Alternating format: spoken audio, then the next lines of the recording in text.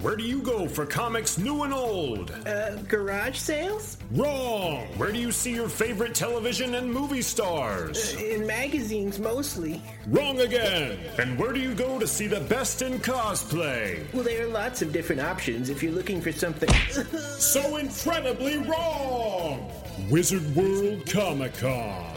Wizard World Comic-Con offers live entertainment and gaming, comics new and old, cosplay, toys and memorabilia, and a chance to meet your favorite television and movie stars. Meet Doctor Who star David Tennant and Lord of the Rings star Elijah Wood June 1st through the 3rd in Des Moines, Iowa. Then meet Aquaman Jason Momoa and Luke Cage's Mike Coulter June 8th through the 10th in Columbus, Ohio. For news, celebrity updates, and tickets to future shows, go to wizardworld.com. Don't feel like paying full price? No problem. Use promo code CANDAIR at checkout to get 10% off your tickets. So, where are you going to go for your pop culture fix? The internet? Oh, good answer. Really? No! Wizard World Comic-Con. Go to wizardworld.com for tickets.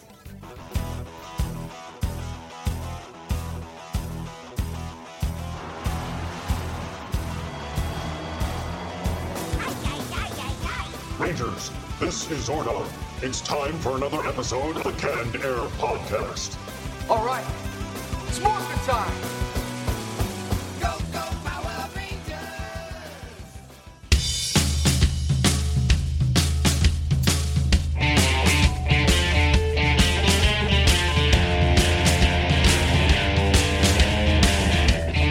Hello, everyone, and welcome to another episode of Canned Air, your tribute to comics and pop culture. I'm Jeremy Colley. I'm Jack Doherty. I'm Jake Runyon. And joining us today, returning to the show, actually, I think this visit to the show gets him a free sub, if I am correct. But here to talk about his new book, Oddities, that just came out. You probably know him best, though, as Zordon from the Mighty Morphin Power Rangers. We welcome back David J. Fielding. David, thanks so much for being here. Thank you for having me on, Canned Air. Oh, Nice. I love it. I love it. We have a good show lined up for you today. We're going to be in our retro roundtable doing what we, I think, do best when we have David on the show, and that's just talk our superhero movies that have come out since we last had him on, which was August of 2016. So, Been a bit. yeah, we got a lot to cover. I just wish we had more to discuss. You know, it's such a barren field, these films. And then we're going to be turning our attention over to David to talk about his new book, Oddities, which I am excited. Absolutely. Excited to talk about. So, but before we do all that, Jake. You should probably head on down to Twitter, where you can find @CannedAirPod, giving you all the latest episodes, funny pictures, jokes, and assorted strange musings.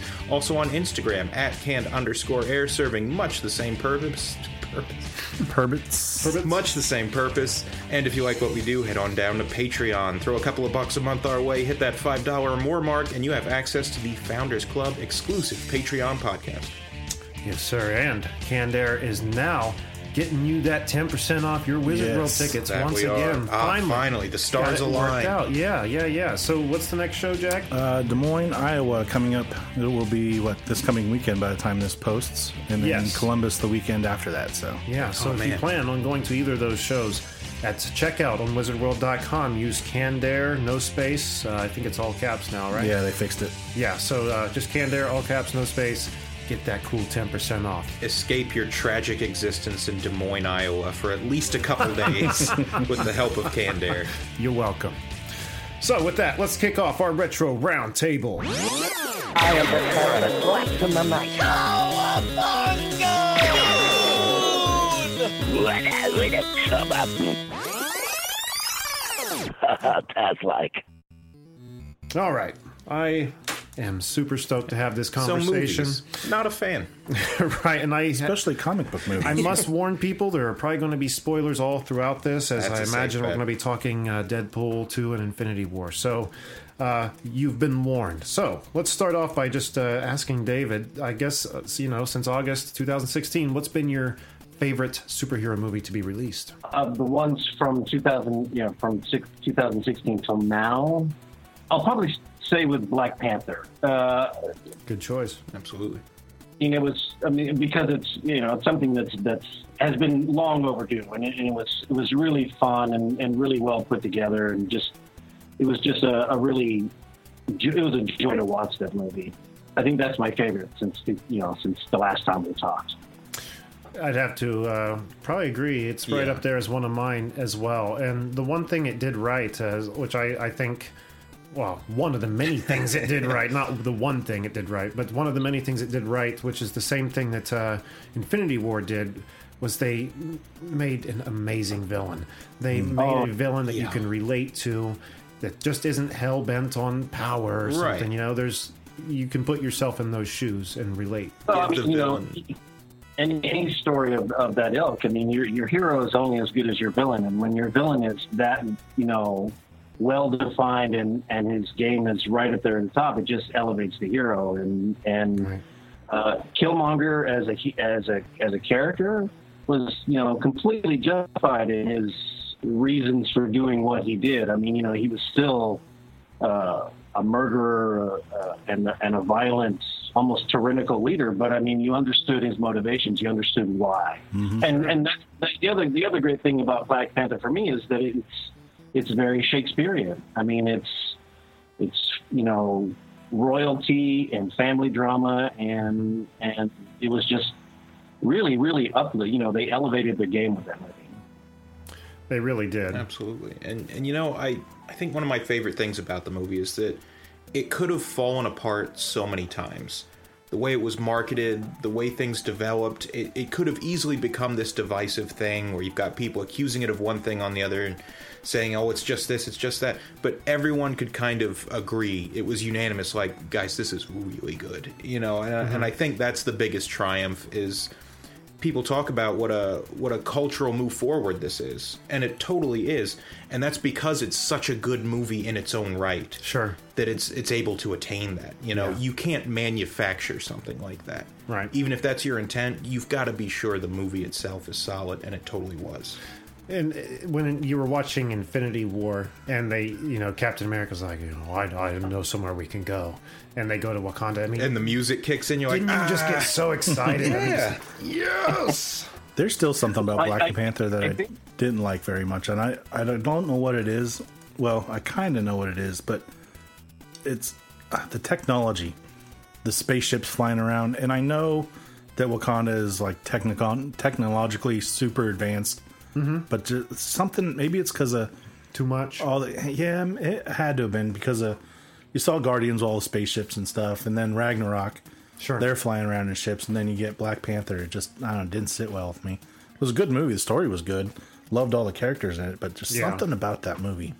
Well, I mean, I guess I can kind of see what you're saying. Sure. I mean, I didn't experience that feeling with this movie, but well, you know, the Iron Man suit in Infinity War kind of bugged me. I mean, the whole nano technology it just kind of appears, and I don't know. I enjoyed the old kind of clunky Transformer, you know, suit get coming on him. It just seems too easy to There's do. There's something nano kind of viscerally satisfying about overlapping metal plates. Yeah. You know, what is it? I don't know. It just feels right. I wondered when they were going to get into the nano, because his suit is nano now, like with the.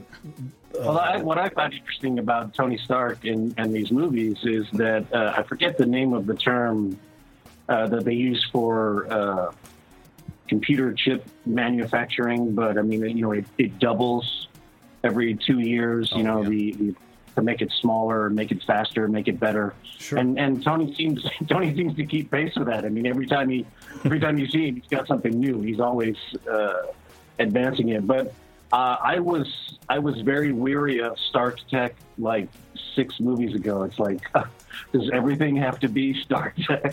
Yeah. But I mean, you know, he's a cornerstone of the MCU universe, so it makes sense that his stuff kind of bleeds over into everything else. But I mean, I get it. I mean, where's the sort of explanation of where this stuff comes from? And it's just the blanket magic statement of, well, Tony made it.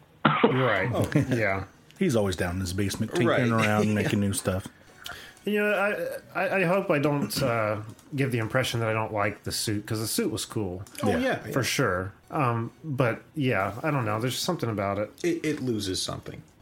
I just hated the whole slow-mo scene where he's looking into the camera and takes his glasses off just in time for the helmet to form around his eyes. I'm like, come on. I'll tell you what I thought was really clever, though. I think I may have mentioned this before. I liked in the Thanos fight on the ruins of Titan when his suit was getting obliterated, just pierced and blasted. Excuse me. And he was drawing those nanites or whatever they were from different parts of his body to patch up the holes.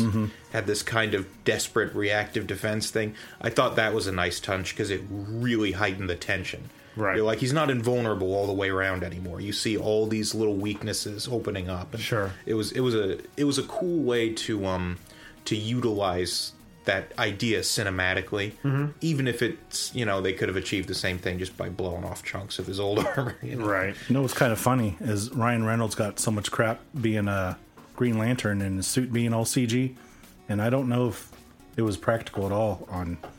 I can't imagine there was too much that was physically there. Yeah. Oh, no. But nobody has really said anything about, well, here's a fake Iron Man suit. I'm sure any of the CG. scenes where he's out of his helmet are probably actual real suits. But, yeah, for sure. I mean, that whole scene I was just mentioning. Yeah. Since we're already on the topic, I got to ask David, what'd you think of Infinity War?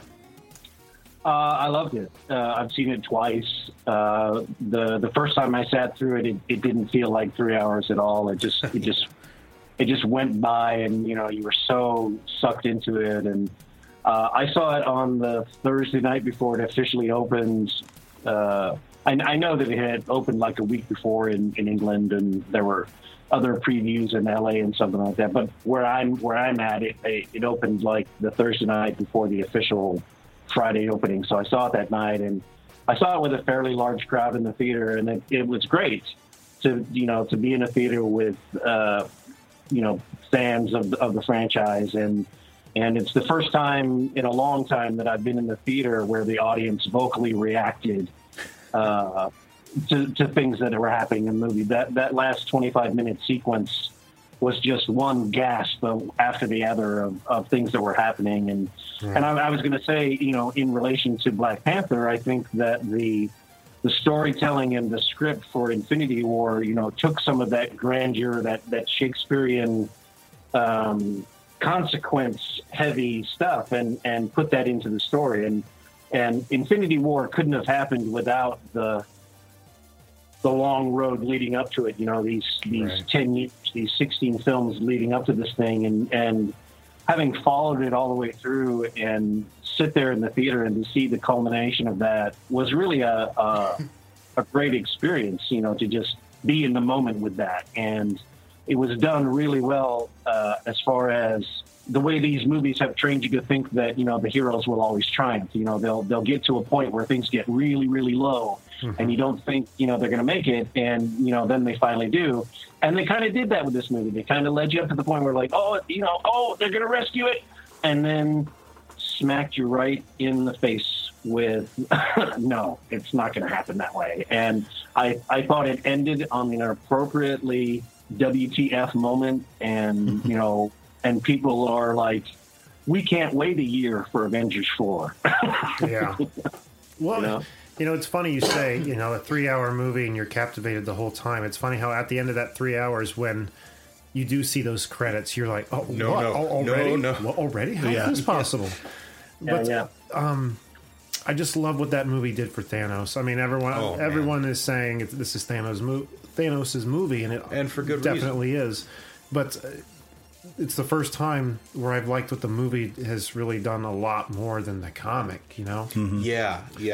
It's. I think it explores those same concepts. It does it in a very streamlined isn't the word, because I feel like that kind of suggests they took elements away from it, but cheapened it a little bit. Yeah, a very logical, kind of easy to digest fashion. Without all of the sort of comic bits and pieces you get with manipulation of this and time and reality, where I think in a lot of comic storylines things tend to get a little convoluted.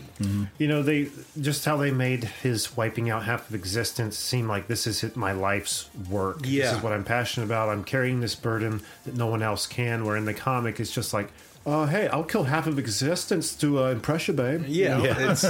It it dignifies it. Yeah. In a really unsettling way, because you walk away from it, you're like, oh man, I don't know if I disagree with him. Mm-hmm. You know? Yeah. And it's the same thing with Killmonger. I think exactly heroes and villains, like in terms of story, they all sprout from the same seed, the same type of person, the same set of attributes. You introduce loss, and then their reaction to that loss determines whether they're a hero or a villain. And the best villains are the ones who believe they are the heroes. Your Killmonger, your Thanos, the ones who are just trying to right what they perceive as these great wrongs. And God, in which sometimes in Killmonger's case, I mean, definitely was wrong. The dude was wrong. Like he had every right to be as mad as he did. Fair. Yeah, I can't imagine a scenario where I wouldn't react the same way, assuming I was some perfectly physically fit, expert mercenary with 100 confirmed kills, instead of a doughy nerd.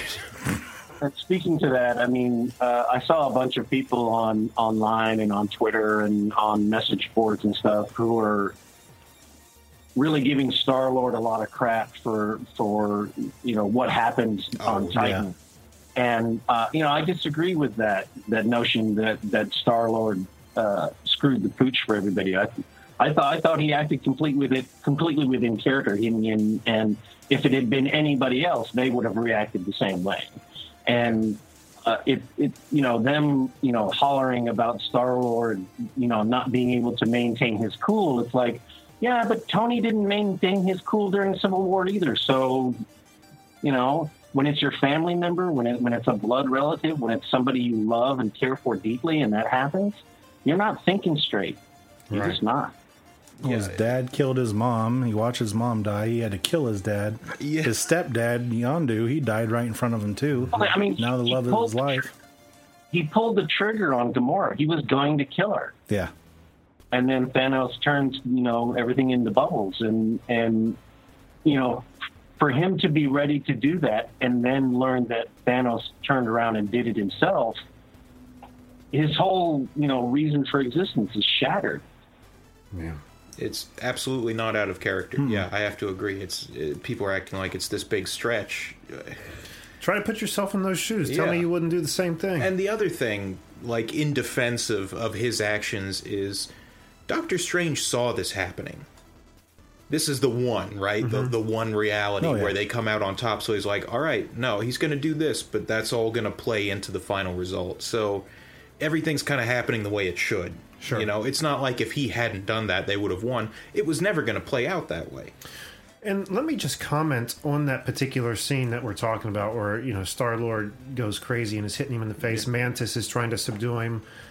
That scene and is they get the glove off. They actually get the glove off, which is awesome. Yes. Yep. That scene is gorgeous. I mean, not only what they've constructed, but the CG work. When it's close up on him, like when he's burying his teeth and like looking into his mouth. It's real. Yeah. It's human. It looks real. It is so good. And I know a lot of people are talking about his skin tone and the shape of his face, kind of moving away from that really comic book true Thanos we saw like at the end of the first Avengers. Big purple monkey. They wouldn't have been able to pull off a scene like that if they had kept it. The fact that it was so much closer to Josh Brolin's face, the emotion was there. God, it was good. And man, what an awesome illustration of just the power of this entity that scene was. Where you see people that you have been told like, oh, these are the ones that get things done. These are the heroes. They're the guardians of the galaxy, not guardians of the state. That's a big territory.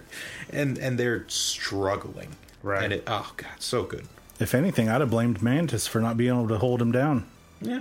Keeping his mind in check the whole time. Get it together, Mantis. If you really want to get down to it, if you want to blame somebody, blame Bruce Banner. Tell me about it. I love what they did with the Hulk and sort of like kind of taking him out of the equation, because up until that point the Hulk is the end game, right? I mean, if you want things to end, bring in the Hulk, and to remove him within the first 10 minutes of the movie and not allow him to come into play, I thought that was great. And just the Hulk being afraid for the first time was pretty awesome. That's a very interesting point. I never looked at it like that. Kind of had to do it to up the stakes. Well, I was always kind of like, I was thinking since the movie, why did they take the Hulk out? I want to see the Hulk. And I just thought, well, maybe they're just building up to something better. But it's that's the truth. You can't have that much power at your disposal all the time when you're taking on something like He's this. the nuclear option. You know? Right. I didn't think it's a great triple moment for us as fans watching it, because in the first Avengers movie, the Hulk, takes Loki to task and slams him down into the earth 5 or 6 times and walks away, and does the same thing with Thor and Ragnarok, and then it gets done to him. Mm-hmm. And, you can see, he shrivels up a little bit from that, so. Yeah, and like when you see the Hulk in the beginning take after him, and the Ebony Maw was like, "Let him have his fun." Yeah, just not a threat. Yeah, it's just like, uh-oh. And he takes that punch right on the chin, and the Hulk whimpers. Yeah, mm-hmm. And the first time I was like, "Oh no!" It's one of those things that really hits you. And that really had to hurt, because Hulk has been smacked in the face with Thor's hammer, and that's not something you shrug off lightly. And so, wow. Those were precision punches, too. Oh, every one of them was awesome. Like in the side, like in his kidneys and shit. Like, he was really working him over. It was really good. Thanos is a pugilist. You raise a great point about the Hulk. But one thing that I dislike about it was just how Bruce Banner, in that move, kind of became a comic relief. They leaned a little heavy into that. Yeah. And I wasn't big on that aspect. And that kind of bled over from Thor Ragnarok, which, another perfect movie, if you ask me. Thematically ideal for Ragnarok. They figured out what to do with the Thor movies, because those first two were not doing it for me. Right. Ragnarok. Yeah, I think I would have rather had Bruce working with Shuri, trying to get the Mind Stone off of vision, rather than putting him on the front lines in the suit. I mean, Bruce is supposed to be up there mentally and intelligence wise, up there with Reed Richards and Tony Stark as far as like being genius level. So get him in there, doing what he does best, rather than turning him into a punching bag. Yeah, right. I hadn't thought about that. You've got these dual aspects where you've got the brilliant scientist, the unstoppable physical brute. They take away the brute instead of saying, okay, let's focus on the scientist aspect. They're like, let's see if we can compensate for the loss of the brute by putting him in armor. It's like, no, you're wasting half of what makes this character great. I mean, I understand why they did it. I understood, it was sort of a fan service moment to bring the Hulkbuster back and that kind of thing. Sure. And action-wise, it was very cool, but I think it was a little bit of a disservice to the character. Agreed. Especially in Age of Ultron, they kept calling Stark and Banner like the Science Brothers, because they made Ultron, and then when he comes back and Tony's just like, "Oh my God, Bruce is back," you're like, "Yes, the Science Brothers are back together." And then that was really no science. Yeah. The first Avengers was on television the other night, and I watched some of it, and it's amazing how much these characters have evolved and changed since that movie. And I just was really gravitating toward Bruce Banner a lot more in that movie than I was in Infinity War. He seemed not a different character, but there's definitely a different tone happening. They really had a handle on him in the first event. And if I'm not mistaken, it was Edward Norton before that, and then Avengers was the first time we see Mark Ruffalo. Correct. Right? Correct. And I remember thinking to myself, like, oh, it's going to be kind of weird. No, it wasn't weird. I was like, this is the Hulk. This is Bruce Banner. Brooke has trouble seeing Mark Ruffalo as Bruce Banner. Yeah. She can't get behind it. And I don't know. I've thoroughly enjoyed him. Yeah. I like him better than Edward Norton. I love Edward Norton. Don't get me wrong. And that I was don't a know good if movie. I liked him in that role. Let me ask you something, because when I look at lists of movies from the MCU, is that movie, the Edward Norton Hulk, considered one of like the MCU lineup? Because it is. It is? Yeah. It was the first one, I think, wasn't it? Oh, it was the second one after Iron Man. Yeah, that's right. Yeah, because at the end of the Hulk, Tony Stark shows up. Yeah, that's right. That's like, right. Tony, you always wear such nice suits, I see. Yeah, you're right. I've only ever seen all the way through in the theater. I actually like the Edward Norton Hulk. I think it's a great character movie. The music is great. The Hulk theme, I wish they would use more in the music for the other films. I wish they would bring it back, because Craig Armstrong's music that he did for that movie is really, really good. But as far as the Hulk, Ed Norton's Hulk versus Mark Ruffalo's Hulk, I think they got better at making the Hulk look more like the Hulk. In the Ed Norton, still the skin still looks odd or whatever, and he was less, as Tony calls him in the Avengers, he was the Mark Ruffalo version is less the big green rage monster than the Edward Norton one was, because the Edward Norton one really is more like a monster Hulk rather than the man Hulk, I guess, if you can make that distinction or whatever. The one that can eventually be somewhat controlled. Yeah. One thing I missed from the first Hulk is when he would get more mad, he would grow. You're talking not the Edward Norton Hulk, no, but the one first before Hulk, that. Hulk, yeah, like the more pissed off we get. Like he was like 2 stories tall at one point, wasn't he? I loved that, how he got more mad. I dug he it would too, get bigger. but I don't think when you're storytelling, like especially in the case of like Infinity War, like let's just keep pissing him off until he's like 3 times his size, and then it's like an infinitely scalable. But Hulk then consumed the world, solving all of its problems. It's the size of Galactus. And him and Galactus go toe to toe, right? Yeah, just a big punching match. If you don't mind me taking us back, and then by doing so in a different direction, you're talking about like the precision punches of Thanos. Mm-hmm.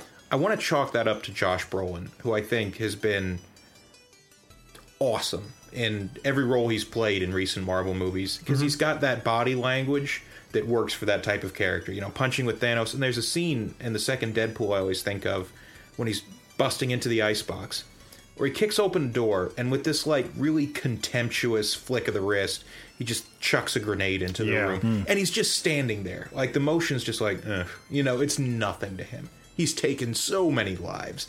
And it just had that same Thanos vibe where I was like, this is a being that has been unchallenged for a long time, And I think he's the one who makes that happen. So, perfect casting. I still have a hard time.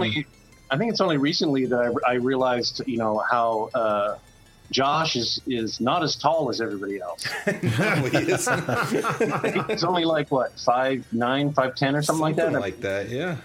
So for him to, like, be somebody like Thanos, who's like 15 feet tall, and then take on Cable, which, was awesome to see. I think in the comic he's taller than Deadpool, but in the movie he's a head shorter or something. They even mention that in Deadpool. He's actually just like 5'9". He's not 6. Not like in the comics. Yeah. No, I didn't catch that one. Yeah, it was hilarious. That. Well, since we've already begun to touch on it, David, what'd you think of Deadpool 2? I laughed a lot. I really loved the first Deadpool movie. There were a lot of things I really enjoyed about Deadpool 2, but I liked Deadpool 1 better. I think I might agree. I think that's because I'm not sure if the budget served them well. They got more money for the second one, and they did more with it, and there's lots more special effects and fights and stuff. But Deadpool 1 was so fun, and the way the story was presented, in sort of flashback, back and forth kind of stuff, and just really a lot of fun. And I think this one, the meta aspects of Deadpool just kind of were so meta. You know what I mean? Yeah. That makes sense? Yeah, absolutely. The movie starts off with one of the cliches that I hate about sequel movies. The sole motivation for the male hero is to have the female romantic interest removed. And, to me, that's such a weak choice. But at the same time, Deadpool 2 turns that on its head and acknowledges that they're doing that thing. In the credits, it's like, oh my God, did they just kill her? I can't believe they just did that. And they kind of take that trope and use it and then flip it. And I think there was other ways they could have done it, but considering the ending of it, it doesn't matter anyway. Right. That was my problem with it at first. I was like, oh, they're going to kill her off, and now it's going to be another vengeance movie of him getting back at whoever. Sure. But then it ended up turning around and being something totally different. And we had kind of talked before Jake got here about how similar it looks to the comics when he was visiting her in that afterworld, how similar it kind of looks to him in the comics visiting Lady Death and stuff. So it just makes me wonder. They're aware of their source material. Right. If they're going to keep her as a character just in like some nether. I should hope so. Nether realm, you know what I mean? Yeah. I believe she gets powers. Her character gets powers in the book. I think. I can't remember. Yeah, a friend of mine was telling me she becomes a fairly pivotal mutant. Really? Yeah, she has some kind of latent power set. I can't remember what it is. Copycat was her name. Is that it? Yeah. Oh. I'm almost positive that's what it is. I always doubt myself, but I think that's what it is. Oh, okay. So I'm not guessing anything original. I found myself a number of times in Deadpool, like, kind of getting angry about stuff they were doing, and then, like, in the same very instance going, oh, I understand why they did that. Right. So, like, the whole X-Force thing was like, oh, it's such a great build-up, and here we go, we're going to see these guys. And what? The movie needs more Terry Crews, and you just removed him. Oh, yeah. Why did you do that? Didn't he have a different name, though, before they settled on X-Force? Didn't he say a different name that was ridiculous? No, I think it was... It was going to be, like, non-gender bias. He said, like, we're progressive. We're non-gender specific. Yeah. We are X-Force. And then Domino's like, isn't that a little derivative? And he's like, I didn't ask you, Peter. Like, I'll have to go back and see what I was thinking. But, you know, I remember seeing... Now, there's a website I used to go to whenever I was having a bad day, full of all of Rob Liefeld? I don't know. The artist who made Deadpool. I never know how to pronounce it. All of his worst art, his most egregious anatomical abominations, most horrible everything... And it's incredible. And Shatterstar is one of those characters that I hate every aspect of. And so when I saw him in the movie, I was like, no way they're doing this. How are they going to make him acceptable? Oh, it's by grinding him up instantly. I like the nice little Brad Pitt cameo, too. Yeah, it's so weird. Was that Vanisher? Okay, yeah. I'm glad somebody said... It happened so fast, I was like, was that... Yeah, Did I like know as who that quickly is? as I thought, like, is that Brad Pitt? I thought, nah, he ain't doing this. And so It's Brad. It's Brad. Well, it's like when Matt Damon cameoed in Thor Ragnarok. That's right. And he's in Deadpool 2. What's that? Matt Damon is in Deadpool 2. Really? Is he? I missed that. Yeah, he's one of the two rednecks that Cable tasers. They're talking about their toilet. That's The what other it is. manners. Alan Tudyk.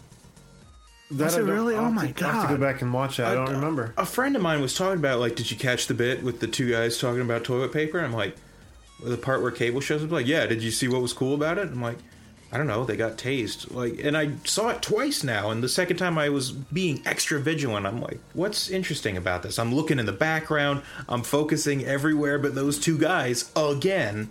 And that's what it was. That's what it was. Yep. That was too much looking at two rednecks talking about their toilet manners and how they use toilet paper. It was so funny. I missed that part. You get a hand, you wipe and do it once time, and then you pat dry a little bit. Oh God. Oh my God. Okay, let's. How about I gotta ask about Logan, because that was been one of my all-time favorites in a long time. Logan was awesome. Yeah. I really enjoyed it. I mean, when Deadpool opened the door for R-rated films in the superhero genre, I mean, it just made perfect sense, and it's just really well told, that story. Yeah. Really, really well done. I feel bad. I have only seen it the one time. Oh, Same really? here. Yeah. I've actually been a little bit afraid to go back. I'm like, it was such a good experience. Yeah. Maybe it's better as that one-time thing. Oh, it's just as good. And man, going it's back one of those through. movies that I almost think it's a disservice to call it a comic book movie. Just Feels 'cause- like you're watching a Western. Yeah, yes. That's the feel, and it's so on point for Yeah. that. Well, And that's the same thing with Captain America: Winter Soldier, because it's not a superhero movie. Yeah. It's a 70s spy thriller, or an espionage movie, really, or one of those things. It's like 3 Days of the Condor. You know, it's one of those type movies, and that's what Logan is. Logan is very definitely a Western. I mean, it's sort of patterned after Shane, and it even has Shane in the movie, and they just did a really, really good job with it. And to see these characters that you've loved over the years deteriorate in such a way is like it's very heartbreaking. Oh, it hurts. Sure. And there was a lot of gravity in the theater, like watching him die. Like that's. Oh, go ahead. I was just going to say it's the first X-Men movie I watched that, like, as I'm watching it and as you see him die, like, not only are you thinking of his path, but you're thinking about, like, oh man, like, I immediately thought of the first X-Men movie, like, going to see it all those years ago and all the movies he's been in since, and watching this character evolve and grow, and we're watching him die. Right? Oh, they knew you would. Oh, they played me like a fucking violin. And it's one of those things that, like, for me personally, it just. I get so upset when things change dramatically in a setting. Mm-hmm. Like, I know you guys aren't big Harry Potter fans. I'm not a huge Harry Potter fan, but I like the movies. Sure. Seeing, like, all of these horrible conflicts and stuff befall the school and it getting, like, physically deteriorated hurts for me. I'm like, no, everything was so perfect and magical. Yeah. So it's one of those things where when you see the end of something, the finality of a particular storyline, I can't handle it. I'm like, no, it can't be real. It can't end. And I just can't deal with when change. Dobby died, it hit me pretty hard. Yeah, it's one of those things where you're like, no. I hated that thing. I was so glad when that thing died. So glad. But, yeah, I never understood the parents in that world. I mean, all the shit that's happened at Hogwarts, they're still so eager just to ship their kids barely off call there. them parents as irresponsible as they must be. Hey, there's a magical death terrorist. Is that commentary on the real world? Maybe. What we're going through in this country right now? I mean, not too far off, is it? The whole concept. Oh, man. It's like instead of sending them to elementary school, they send them to a rifle range where they learn how to handle an array of deadly weapons. Oh, my God. Well, that's the school for gifted mutants, right? I mean, yeah, seriously. School for weaponized children. Let's just call it what it is. Yeah. Boy, I still have a mighty list of movies here, but the time is dwindling. So I think we ought to touch on, before we move on, the DC contributions to the world since we last spoke to you, David. And one of which was fantastic. Wonder Woman has kind of been like the beautiful flower to grow out of crap. You know what I mean? It because those other ones haven't been great. What did you think of Justice League, David?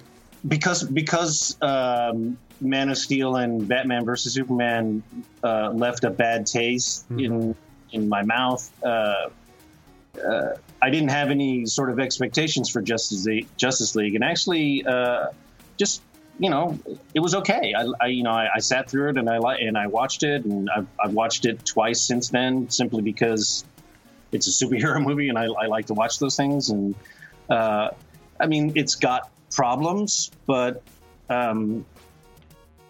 it wasn't terrible. I mean, just the same way that I feel like Green Lantern wasn't. Green Lantern was no Fantastic Four, okay? Right. That's true. Yeah, that's true. There are some fun things about Green Lantern. One of them being Ryan Reynolds, because he's just a fun actor. But as far as Justice League, I mean, it was perfectly serviceable. The problem is that Warner Brothers has not handled that universe very well, and they're stumbling and fumbling and trying to make up ground that they can't make up ground. The Marvel universe is so far ahead that they, in my opinion, I think they should just stop trying and just concentrate on telling good stories. That's what you absolutely. Well, that would get them to where they want to be anyway, quicker than what they're trying to do. You know? They've got a threefold problem. They're trying to play the same game Marvel is, without the patience to learn it first. Sure. They're chopping up their movies and putting them back together in ways that make almost no sense. I feel like the best parts of those movies are on the cutting room floor, and what we get is almost incoherent. And they don't make compelling villains.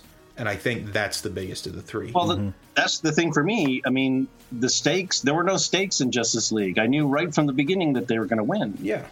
It was just a of them going through the motions and getting the point.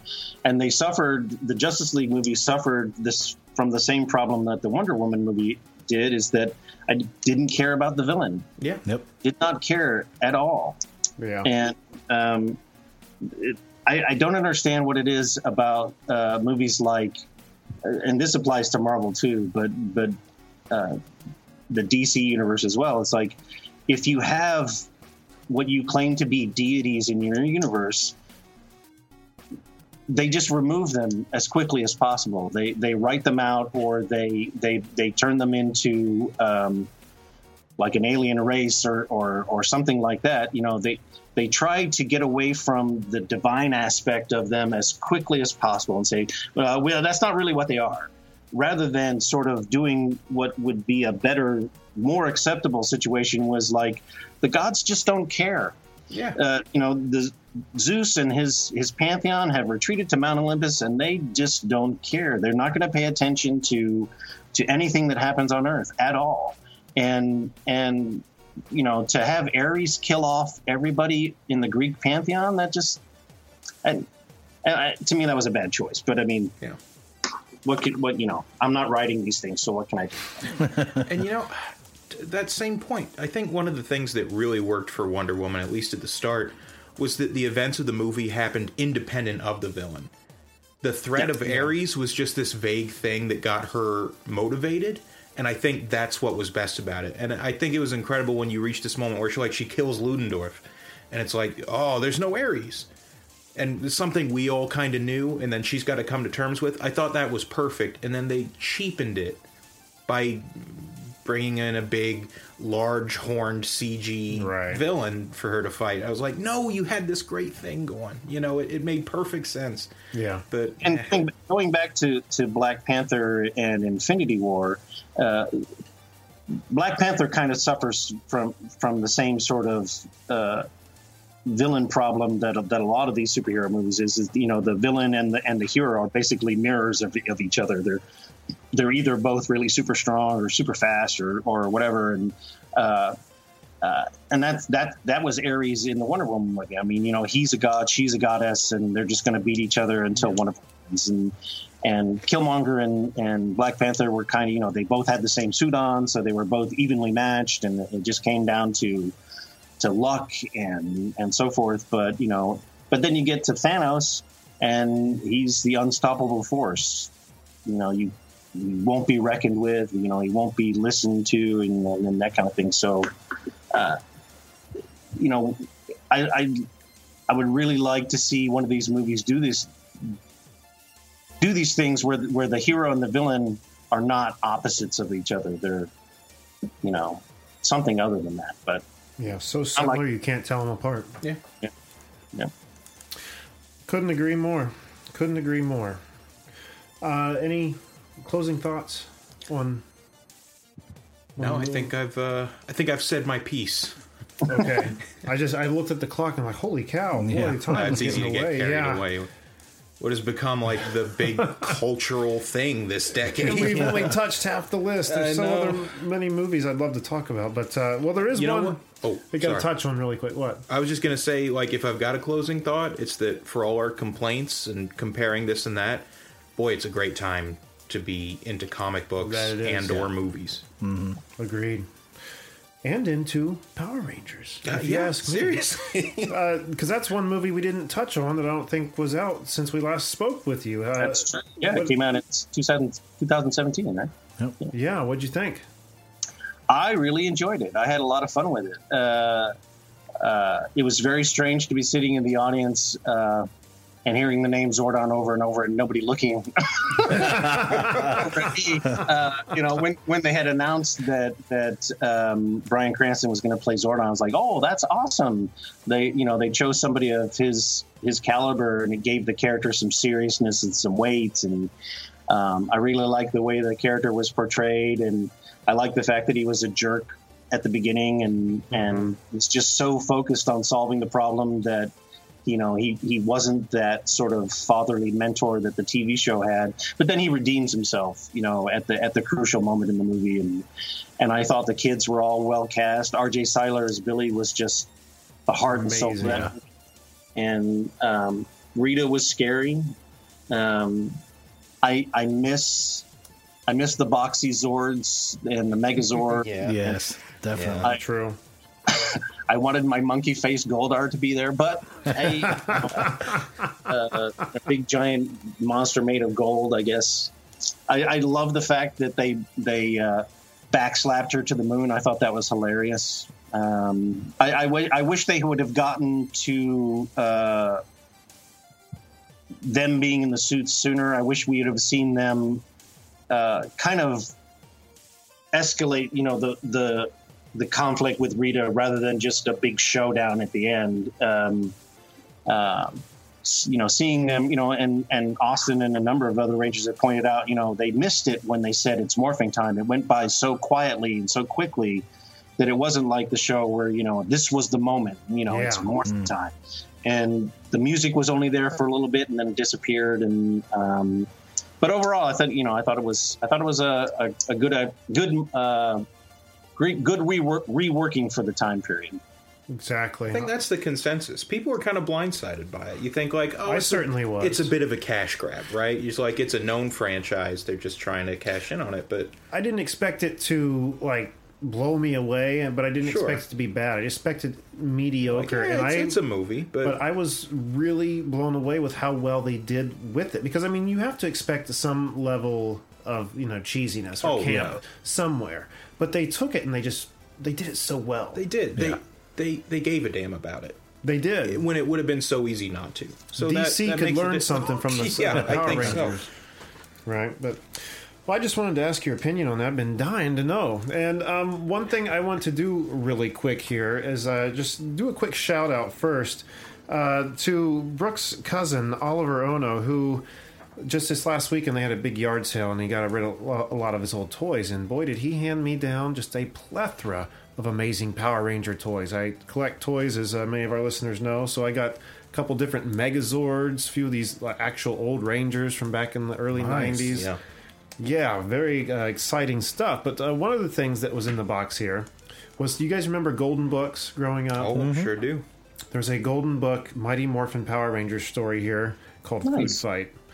And this is one of the books that you guys, I don't know if they still make these, they probably do, but one of the books that has a strip of buttons down the side that as you're reading your story, you can push for sound effects to enhance your story.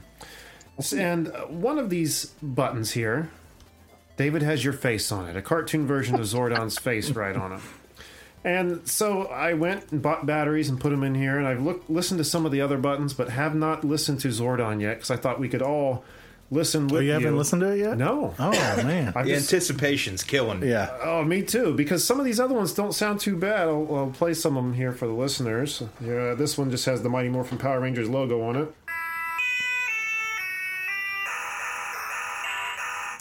That sounds pretty good, right? It's not bad.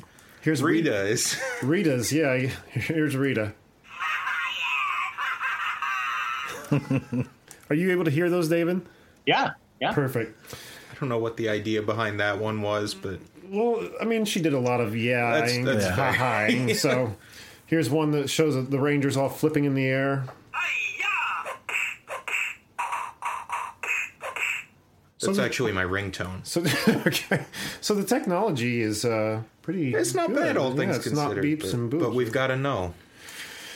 All right, who would like to... Does somebody want to do the pleasure, or should I just... you've been this patient with it. You're within, arm's reach. All right, here we go. The Zordon button.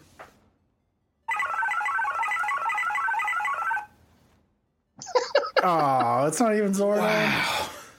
Are you freaking serious? What a phenomenal... Was that really you?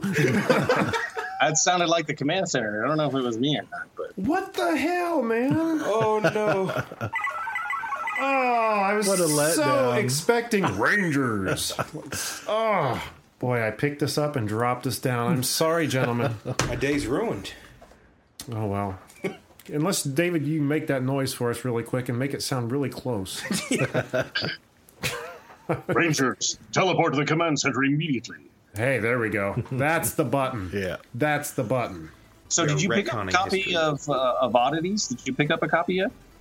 Not yet, no. We have a convention coming up here in the next About 3 weeks. Yeah. And Source Point Press, we've actually talked to a bunch of people from Source Point Press, and some of our friends with Source Point are going to be there. So I'm hoping to pick up a hard copy there. But let's just move right into talking about it. I wanted to first say how pleasantly surprised I was to find out that Buddy Holly and the Cold Cold Ground is one of the stories in this book.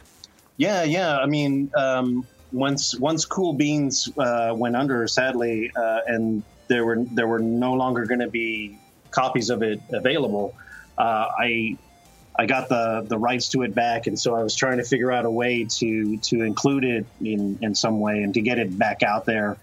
And I had considered just putting together these stories and then self-publishing it like I did with my superhero novel, but Josh Warner and the guys over at SourcePoint said, well, we'd love to put it out for you. And so over the last 2 years or so, it's been with them going through the editing process and the formatting process, and it finally got released. So I was very happy about that. SourcePoint, we were talking before we record the episode that we started dealing with SourcePoint Press, 2014? Probably about 3.5 years ago. And just how they've come around, how they've grown. Man, is there anyone in the comics world busier than SourcePoint right now? Yeah, when I hooked up with those guys, like I think it was 2011, 2012, they just had like their Jack of Spades and a couple of other things, and then they did that rampant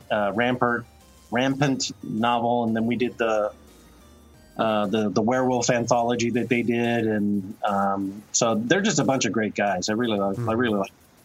And they just recently took on Bob Sally, who does the Comic Salvagers, which is amazing book. So they're kicking ass these days. They're kicking ass. Don't they have something to do with Rotten Tail? And there's a film adaptation of what was it, like Hollistar or something? No, well, they got Hollister, which was a TV series on fear.net or whatever that web channel was. But Rotten Tail is a take on Peter Cottontail, something like that, I think it was. Was it? I don't remember that. But it was going to be a movie with, I can't remember the guy's name, but he played Parker Lewis Can't Lose back in the 90s. Yeah, the makeup that they showed on that guy was just fantastic. So. I saw a picture today. Yeah, it is pretty awesome. I'll have to look at it. No, I haven't seen that. So, just really quick before we get too far away from it, can you just give the listeners a brief description of what Oddities is? Yeah, it's a collection of 3 stories, so it's an odd number where the title comes from, Oddities. It's 3 stories that 2 of which have been in my notebooks for over 30 years that I finally just got off my tail and finished them. And then rounds off with the republished version of Buddy Holly and the Cold Cold Ground. The first one is called Willie Conklin's Last Night. It's a story about a group of kids, sort of in the vein of a Stephen King-ish Stand By Me kind of story, but told from the point of view of the bad guys, not the good kids. Okay. And the second story, Bad Animals, is a vampire story that started off as a short story that I had an idea for in college that actually turned into a short film that we made in college. And then I took the story and took it away from the scripted version and made it, fleshed it out more and added elements to it and turned it into a full-length novella. So you've got a story about bullies that ends badly, you've got vampires, and then you've got ghosts. So it's a trio of supernatural stories. I'll take it. I know for a fact you really dig the Buddy Holly and the Cold Cold Ground story. David, thanks again for letting me read that. Now, you mentioned that you have put final touches on that for this book. Is the version I read any at all different from the one that's now published in this book? There is. There's a little bit that's changed at the end. Not anything to do with the story itself, but some of the things that Lincoln talks about after it's all over have been changed. I know it's not any spoiler or anything like that, but he talks about a musician from Austin named Bob Schneider. I don't know if you guys are familiar with him. No.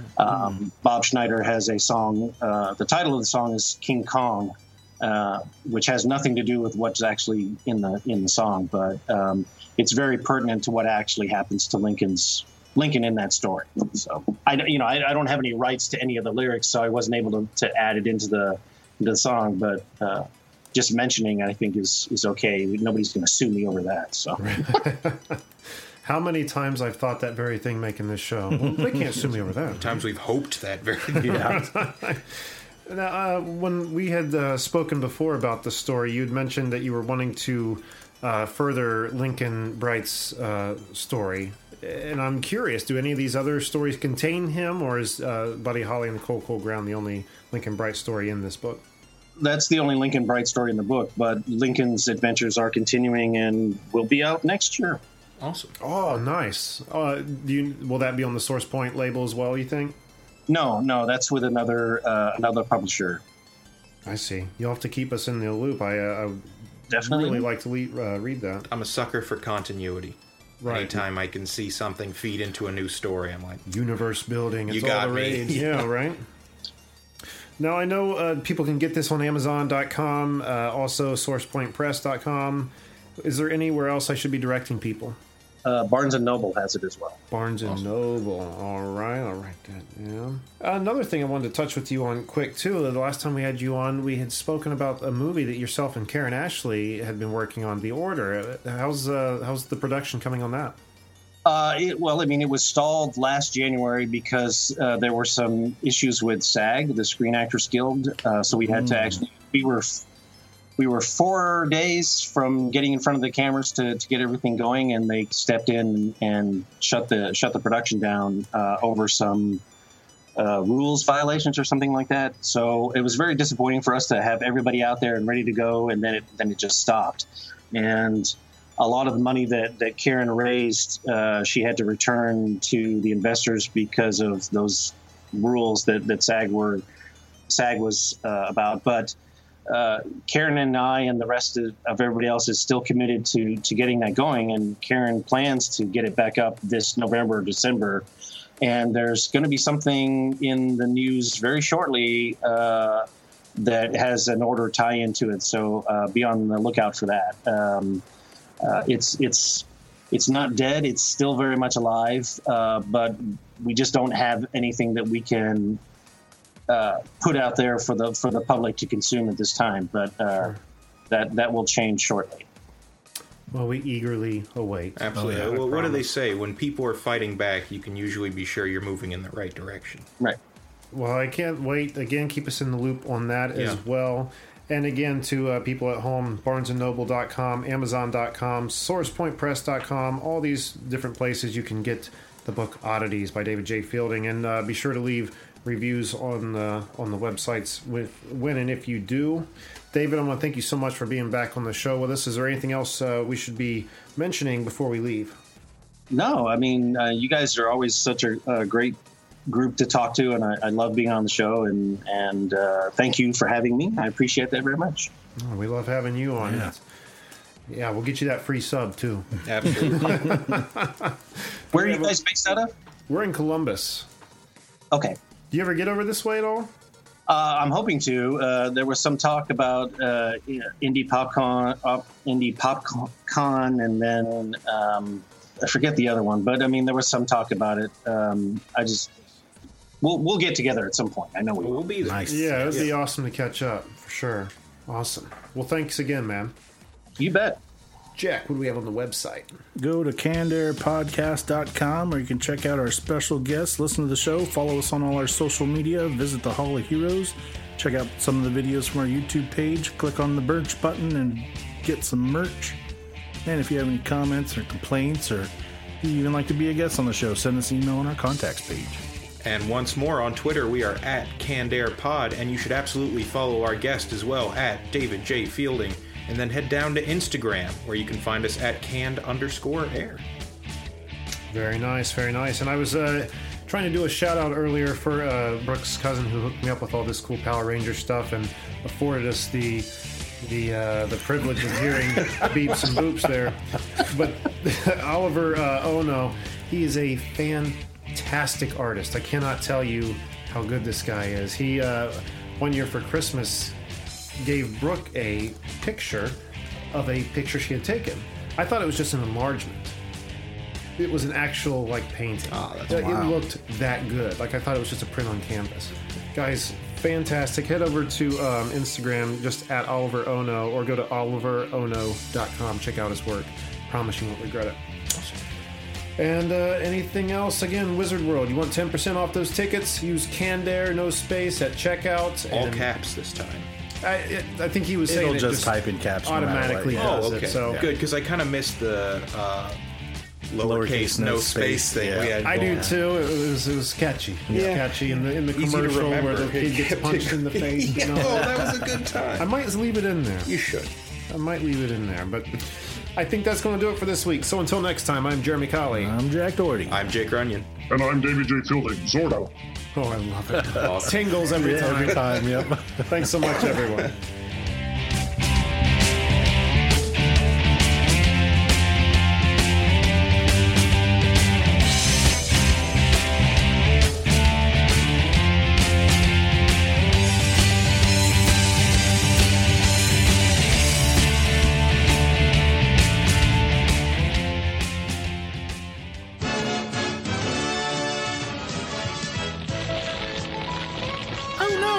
On fire. I need to get help. Do it from outside. Blowtorch. Whenever there's a fire in your house, be sure to get outside immediately. And once outside, get on CannedAirPodcast.com. Well, thanks for the tip, Blowtorch, but just one question. What about the fire? And knowing is half the battle. G.I. Joe!